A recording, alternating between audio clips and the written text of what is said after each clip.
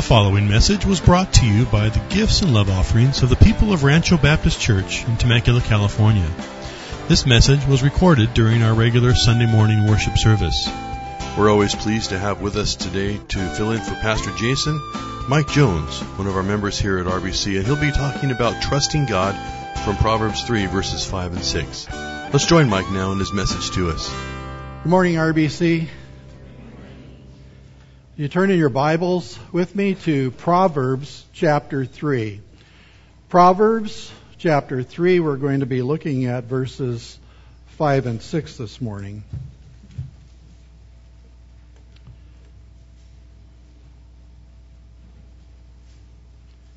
By way of introduction, for those of you who've only been coming to RBC for a short time, my name is Mike Jones. Virginia and I have been attending and serving Rancho Baptist Church here for about 13 years. In various capacities, we've worked with Awana. I've taught studies. Virginia worked with the women's ladies group, helping run that, and teaching Sunday school and a number of things here and serving on the elder board. I don't know if I mentioned that, but we have been serving here for 13 years. Virginia and I met while attending the college career group at Pomona First Baptist Church. And it was the night that Neil Armstrong walked on the moon. It was after church there was a swim party, and I gave her a ride to the swimming party. And the rest is history. We dated and were married in January of 1970. And this coming January, we will celebrate our 50th anniversary. And so we are praising God for that. Amen. What I'm about to share with you this morning, and I'll be referring to during the sermon, is a short overview of how God has led us on a journey of trusting Him. Shortly after we were married, we moved to the San Fernando Valley, where we attended Grace Community Church. It was a time of spiritual growth for both of us, and as we learned to love and appreciate the Word of God. We're also part of a wonderful home fellowship group, and within a few short years, those families moved to the Oregon coast, and Virginia and I decided that would be a great place to raise a family, and so we moved there too. We moved into a rustic house on 5 wooded acres and enjoyed country living, beachcombing, fishing, and all those good things. And I managed a hardware store in town, and Virginia was able to be a stay-at-home mom. So we were living the country life. It was rather idyllic. We got involved in our local church, and Virginia was given opportunities to sing in local churches, and I was given opportunities to teach and preach. Not so much preach, but teach Bible studies and Sunday school classes and men's Bible studies. And while I enjoyed studying the Word and teaching, I was also frustrated because I had never learned any Bible study methods. I hadn't had hermeneutics. I struggled trying to put Bible lessons together. And it was also during this time that I went to a presentation by the Northwest Independent Church Extension. The acronym is NICE. And I learned that there are a lot of churches across the North American landscape in rural areas who had no pastors. And God began to do a work in my heart, and that was the beginning of God's call on my life for pastoral ministry. The Lord also arranged another divine appointment. I took a group of our young people from our church to a preview day at Multnomah School of the Bible. It's a Bible college in Portland. And the trip was supposed to be for the benefit of the young people so that they could see what it would be like to go to a Bible college. The thing was, I was the person who came away all stoked and wanting to go to Bible college. I'd never seen anything like that. And I just sat there going, yes, I want to do this. And so for the next 2 years, we were praying about God's leading in our lives. Our church was encouraging me to attend and get some training. Virginia's Bible study group was also praying to get us there. And I looked into other Bible colleges, including one that our pastor attended in Canada. And this one seemed to be the best fit for my training. So when I put it all together, this is what I knew. I knew that God was calling me to pastoral ministry. I knew that our church was confirming God's call on my life. I knew that my wife's voting was yes. And I was, those were the things that I knew. But there were also some roadblocks. I was managing a hardware store in town making less than $6 an hour. The Bible college I wanted to attend to in Canada required that when I entered the country of Canada, I would have to be able to show that I had proof of funds for a family of 5 for the whole school year, all the expenses including tuition, books, and all of those things. We had no money or savings to apply to any of that. We are barely making it from paycheck to paycheck. Now hold that thought while we read our passage today. Look at Proverbs chapter 3, beginning at verse 5. Trust in the Lord with all your heart, and do not lean on your own understanding. In all your ways acknowledge Him, and He will make your paths straight. Let's pray. Heavenly Father, some of us are here this morning with circumstances that defy explanation. The choices before us seem irrational or even dreadful. Unexpected situations arise, leaving us confused and perplexed. Some are trusting you today to repair broken relationships. Others are stressed trying to make ends meet. Many are trying to decide what college to attend or what career path you have for them. Lord, I pray that you would remind us today to put our trust in you. I ask in Jesus' name. Amen.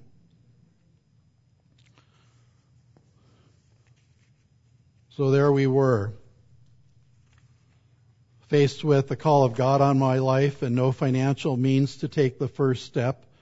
And there was one more challenge, and that was I had never done well in school, grades 1 through 12. I was a D student. My report cards had comments like, Mike doesn't pay attention in school.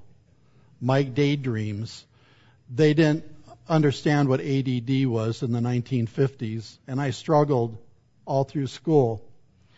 I had never done well. I had never read a book cover to cover until I was 22. And as a result, I had never prepared a book report. I had never done a term paper. I had no idea how to do research. I didn't even know how to study, and I wanted to go to Bible college. The pastor and I were accountability pastors, and I was sharing my heart one evening with them as we met. All these things that I've put before you, I was sharing with them that I believed that God was calling me to ministry, but I just looked at him and I go, I have no way to get there. And Pastor Tom said, when I graduated from the school there, Beth and I sold our mobile home. We left some of the money there, and Beth and I would like you in Virginia to take that and use it to get started and go to Bible college. Well, as you can imagine, I was beside myself, and my favorite expression is, I can't believe this. And I was beside myself and overwhelmed. And Virginia and I began to learn that we could trust God to supply our needs and to work in our circumstances to accomplish His purposes and to make our path straight. So I applied to Briarcrest Bible College in Canada, and I was accepted, but I was put on academic probation because of my low grade point average.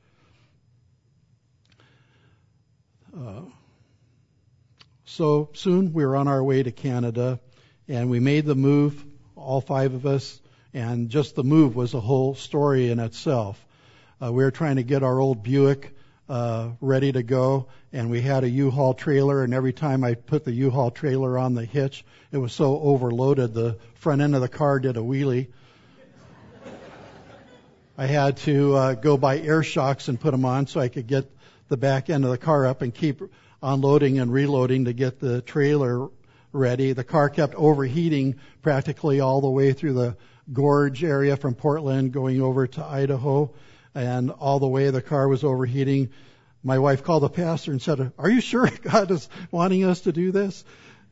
But we believed that He was. So that was a whole story in itself. And the funds that we were given to get started were not enough for a 4-year program.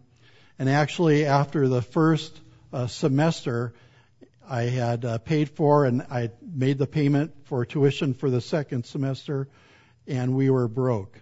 All the money had run out. It was Christmas time, and there we were sitting in our mobile home. Most of the students had gone home to their families for the Christmas break. And we were discouraged and depressed, wondering how we were going to get through that. Around that time, the phone rang, and it was a kindergarten teacher. She said, "Are you home? We'd like to come over." And Virginia said, "Yeah, sure." Well, what had happened was the kindergarten class had been having a food drive, and they'd collected a bunch of food, and they had chosen the Joneses to give the food to. So after bad-mouthing God for bringing us to this place, like, remember the children in the wilderness? And they said, "You brought us to this place. We want to go back to the pots of meat." And after bad-mouthing God, He sends the kindergartners over with groceries to rebuke me. And it was just a real blessing. We were totally dependent on the Lord, and the time doesn't allow for me to share the numerous ways God supplied for our needs. Many of our friends sent us money, which usually arrived just when a bill was due. Last night I made a copy out of a journal that I was journaling in.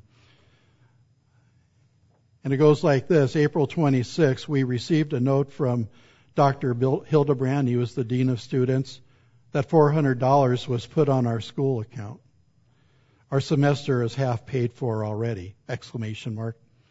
September 28, we only have $2 left. And we need gas money to go preach at Drucksford. I was preaching in my 4th year at a small country church about an hour from the Bible school out on the Canadian prairies. We got 2 checks equaling $110, and with the exchange rate, it comes to $144. Praise the Lord.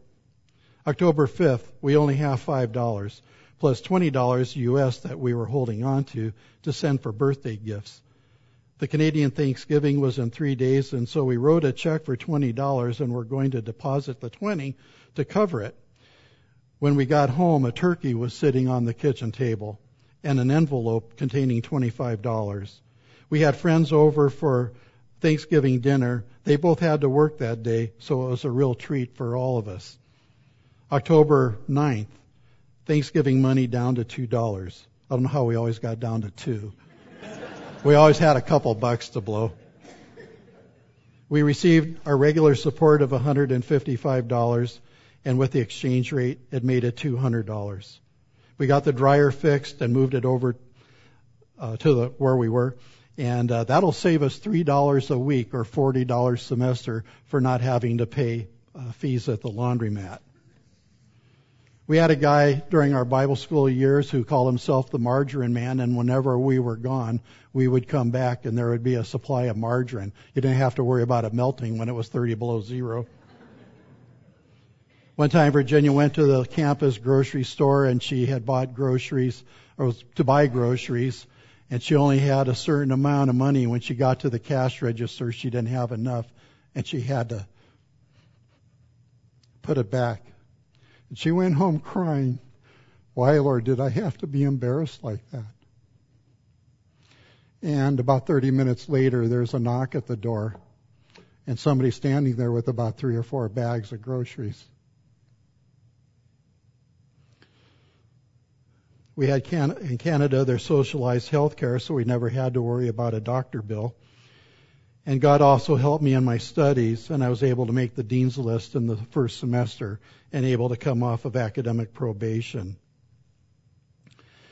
When we were leaving Canada the first year, we had to check out at the immigration border. We're there with a student visa, so we weren't allowed to work.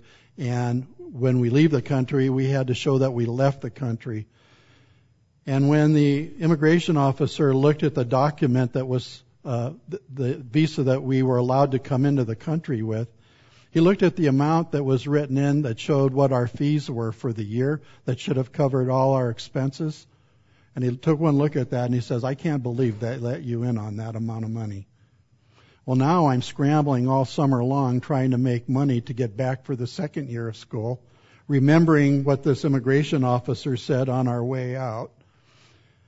And long story short, we're now back at the Canadian border meeting with the immigration officer, and I just tell the guy up front, I know what I need to have, but I only have $500 in my pocket.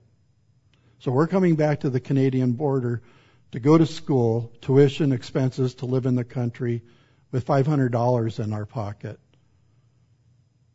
The immigration officer looked at me, looked at the form, and he wrote, confirmed, and allowed us to go on in.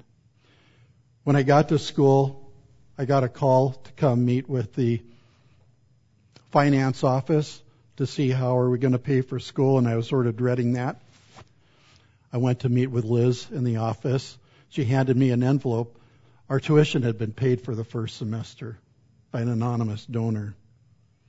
Why did the officer let us in? Because the king's heart is like channels of water in the hand of the Lord. He turns it wherever he wishes. He allowed us in, and God met the first semester's tuition bill. This was a 4-year experience. We lived by faith, trusting God to provide for our needs. And I graduated in a suit that was bought by a friend, and another friend bought Virginia a nice dress, so we would both look good for our graduation photos. And a few months later, I was called to pastor my first church on the Canadian prairies in Roblin, Manitoba. This morning, I want to share 3 reasons why you can trust God. And the first reason is because God is sovereign. Look at verse 5 with me. It says, trust in the Lord with all your heart. Well, what does it mean to trust the Lord? The word actually has the force of relying on someone or something for security. John Paton was the missionary to the New Hebrides Islands, and he was trying to translate the word trust from the Gospel of John, and he couldn't come up with the word. The natives there were cannibals. Nobody trusted each other. There was nothing in their vocabulary that for the word trust. There was nothing in their language. So his native servant came into his home, and he asked the native servant, what am I doing? And the servant said, well, you're sitting at your desk. And then Paton leaned back on his chair, and he took his feet off the ground. He said, now what is I doing? And the native used a verb which means to lean your whole weight upon. And John Paton used that word to translate the word to believe in or to trust in Jesus in his translation for the gospel of trust. That's what trusting God means. It means totally relying on Him with all your heart. Look also at the word Lord in verse 5. You'll notice that it's typed with a large L, and then the O-R-D is all in caps, but they are small caps. The translators of your Bible have done that because they are trying to help you distinguish between Lord, as in the Lord Jesus, Lord Adonai, and the Lord God Jehovah, the Lord Yahweh. This is the God who is the I Am. When Moses was supposed to go to Pharaoh and he asked God, who am I supposed to say sent me? God said, tell him, I am who I am is sending you. God is the self-existent, sovereign God of the universe. And he was saying to Moses, I'm everything you're going to need. That's what trusting God means. It means totally trusting in Him and totally trusting in His sovereignty to help us get through our situations. Here in Proverbs, we're told to put all our trust in God, this great I Am. This is the God who spoke ex nihilo and created the universe. Do you think you could put your trust in Him? You're not sure. I don't know if this is going to work. Let's try this again. Do I have a witness? Do you believe you can trust in this God, the creator of the universe? Author Jerry Bridges wrote in his book, Trusting God, the truth we must believe is that God is sovereign. He carries out his own good purposes without ever being thwarted, and he directs and controls all events and all actions of his creatures, that they never act outside of his sovereign will. We must believe this and cling to this in the face of adversity and tragedy if we are to glorify God by trusting him. God is sovereign because he is, among things, all-knowing. He's omniscient. There isn't anything that's going on in your life that God doesn't know about, past, present, and future. God is also omnipotent. He has the power to take the rocks off your wagon and move the obstacles that are in your path. He's also omnipresent. In Psalm 139, the psalmist says, "Where could I flee from your presence?" And he goes down a number of lists of different places. If I ascend to the heavens or to the depths of the sea, there's no place that you could go that God isn't. God is omnipresent. So he's with us in the deepest valleys of life and the happiest moments of life that we experience. And so because he is sovereign, he is worthy of our trust. But this verse also tells us some things that we're not supposed to do. We're not supposed to lean on our own understanding. We usually have this backwards. We try to figure everything out on our own, by our own wits and our human reasoning without relying on God. It's sort of like, well, I can manage these things, but then I bring in the big guy here if I've got some problems. And we have it backward. We try to figure things out, and sometimes we run ahead of God and we miss out on the blessing that he has for us. And sometimes we make things worse. Have you ever done that? You run ahead of God. God says, wait, but you got a better plan. He says, don't lean on your own understanding and all your ways. Why would you try with your little frail mind think that you've got a better plan than the God of this universe? It's ridiculous. We are to trust in the Lord as we make our plans, our choices, and as we face the trials of life, because God is sovereign. And then we can trust God also because of his goodness. The psalmist said, give thanks to the Lord, the same Lord we're talking about, for he is good, and his love endures forever. In his classic book, The Knowledge of the Holy, A.W. Tozer defines God's goodness this way. The goodness of God is that which disposes him to be kind, cordial, benevolent, and full of good will toward men. He is tender-hearted and of full sympathy, and he has an unfailing attitude toward all moral beings. He is open, frank, and friendly. By his nature, he is inclined to bestow blessedness, and he takes holy pleasure in the happiness of his people. But think for a moment what it would be like if God were sovereign and he had all those attributes of omnipotence and omniscience and omnipresent and the other omnis, but he was a tyrant. What it would be like to serve a God like that. In fact, many cultures around the world serve a God that they have perceived in their mind of being a God like that, and so they live their lives in fear and trepidation, always trying to do things to appease God so their crops aren't destroyed or they don't fall into some illness. They live in a dark world, but instead we serve a good God. And if we don't believe in the goodness of God, that he is good, that God is light, and in him there is no darkness at all, that means that there's no sinister plot in the mind of God. God's not looking for you to have a great experience and then come along and kick the stool out from under you. God is light, and in him there is no darkness at all. If we don't believe that God is good, then we're going to have difficulty trusting him, because at the core of our thinking, we're going to be thinking or believing that we don't want to trust in him because he doesn't have our best interest at heart. And we'll want to be in control and try to work everything out on our own. And trust me, from my book, Things That I Learned the Hard Way, this only leads to stress, worry, and anxiety. It robs us of our joy and our peace.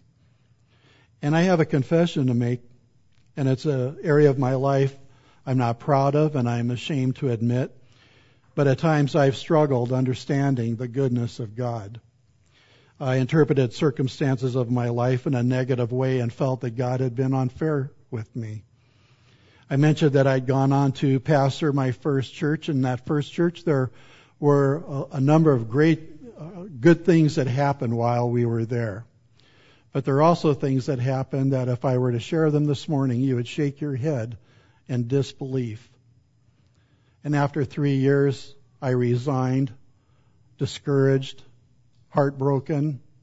I can remember driving the big truck with all of our furniture as I drove away from town and making my way out, driving down the hill, crossing the Lake of the Prairies, sobbing. Why? After all of what we'd gone through to go to Bible college, to be a pastor, that things didn't work out. And I felt that God had not come through. A year later, the church had a revival. They wrote us and asked for forgiveness for the way they had treated us. And by God's grace, we were able to write back and forgive them and remind them that it's all under the blood. I've had to grow in my walk with the Lord, and my attitude has changed. And I'm also happy to report that a few years later, several years later, I went on to pastor a second church, and that was a very positive experience. So God restored me and allowed me to have that opportunity that I had sought while I was in Bible school. One of Satan's tools is to cause you and me to doubt the goodness of God. He likes to point out how well others are doing while you're slugging it out. You see your neighbor who has the dream job going to work every day, and you only can dream about having the dream job. And maybe things are going well, and then you get the news. You have an illness that you can't even pronounce. Your ongoing illness includes pain, nausea, sleepless nights, hours in waiting rooms. Or your boss calls you in to say the company is letting you go, and it's at the worst possible time. Or your plans for retirement will have to wait, or they change, and you're sitting in God's green room waiting for something to happen. And it's a time like that that Satan whispers in your ear and says, "And where is your good God?" And if you're not convinced that God is good, you're going to have trouble putting your trust in God. God has been good to me and my family, and as I've grown older, I have become more thankful for all He has done. I mean, Virginia and I, sometimes we just look at each other, and I just can't believe how God has taken care of us and all the opportunities that we have been afforded. And I'd also pause to say that I'm thankful for the body here at RBC. You've been a blessing to Virginia and I as she's battled cancer for the last several years. The thyroid cancer spread into her lungs. And we're thankful for all the cards, the prayers, the support, the meals that were delivered. About a little over a year ago, we were moving from our house into a new house, and escrow hadn't closed. We were on this tight time frame because we had about 3 days to be out of our house and into the new house. Because Virginia was only able to do so much, we really weren't prepared for the move. And the night before we were supposed to make the move, Al Gilbertson, who was arranging volunteers to help with the move, said, I don't know how this is going to go because I've only had about 3 people get in touch with me. And I just laid in bed that night and I just said, God, this is just too big for me. You've got to do something here because I just can't take anymore. And the next morning I got up, I went to the U-Haul place, I rented the biggest truck I could find, got back to the house at 8 o'clock, and 20 people from RBC showed up with trucks, with trailers, with dollies, with binding twine and tape. By 2 o'clock I was taking the truck back to the U-Haul rental. Everything had been moved across town from Murrieta over to Hot Springs, and we were in our house, and one of Virginia's friends set up our whole bedroom. So the bed was made, the lamps were up, the end tables were there, and we could at least have our first night in our new house. And the way God worked that out. So we're thankful to you folks here at RBC for standing with us. And God truly made our path straight. And the third reason we can trust God is because knowing God results in blessing. Look at verse 5. It says, in all your ways acknowledge Him. What does it mean when it says all your ways? Well, you could look at all the translations you want, and you can look at a lexicon. It'll tell you it means in all your ways.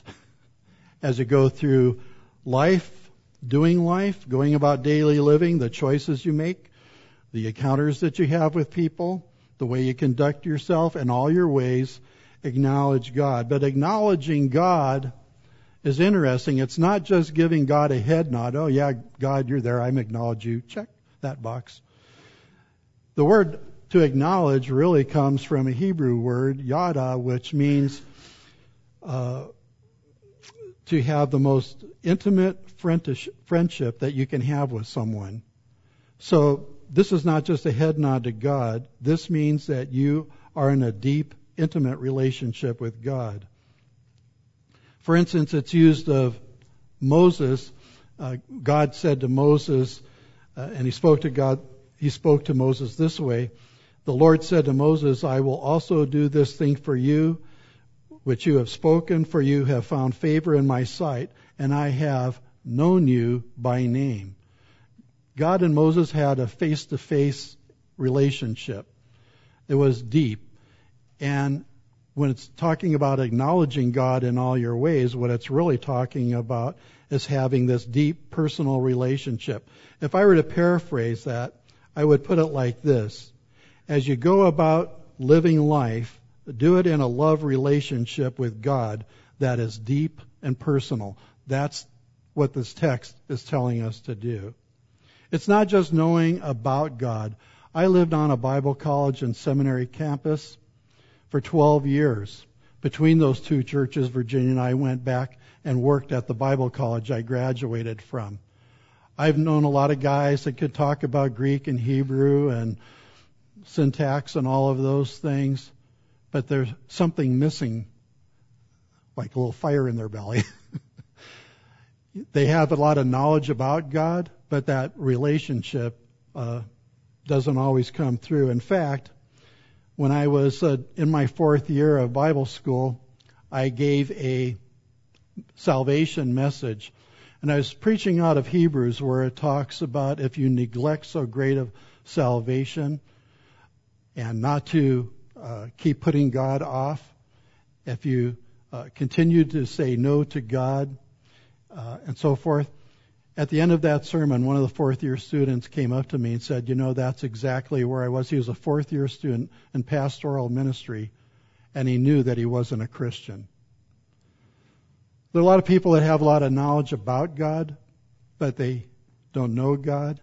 And we are to have a deep relationship with God. And when that's happening, and when we are trusting in Him with all our heart, and not leaning on our own wits and our own acumen, and we're acknowledging God through a deep, abiding relationship with Him, then God will make your path straight, just as He did for the Joneses. When we talk about trusting God, it doesn't mean I never just sat back and said, well, I wonder what God's going to do next. I hustled. I tried to do odd jobs that I could do. I worked in the summer fixing bikes, painting houses, every odd job that I could do, trying to make enough money for the year. But I also did that knowing that it would be inadequate, that I would still need God to come through in a big way to make things happen.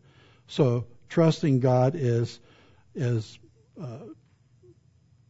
doing the best you can with the acknowledgement that you need God in your life as you go through and to help you with those things that you are trying to accomplish. And He will make your path straight. Well, the starting point for trusting God really is your salvation, because the first thing that God's interested in, it says He wants us to trust in Him. Jesus wants us to accept Him as our personal Savior. And the starting point to trusting God is putting our trust and our faith in Jesus Christ for our salvation. And if you haven't done that this morning, there are people that love to talk to you about that, help you with that. But what are you trusting God for today? Is it a relationship? Is it finances? Is it a career? What are you trusting God for? And what has the Holy Spirit revealed to you today that keeps you from trusting God with all your heart? I shared a little bit of my life and some of the trust issues that I have, but what is it that you hold on to that keeps you from wanting to trust in God with all your heart?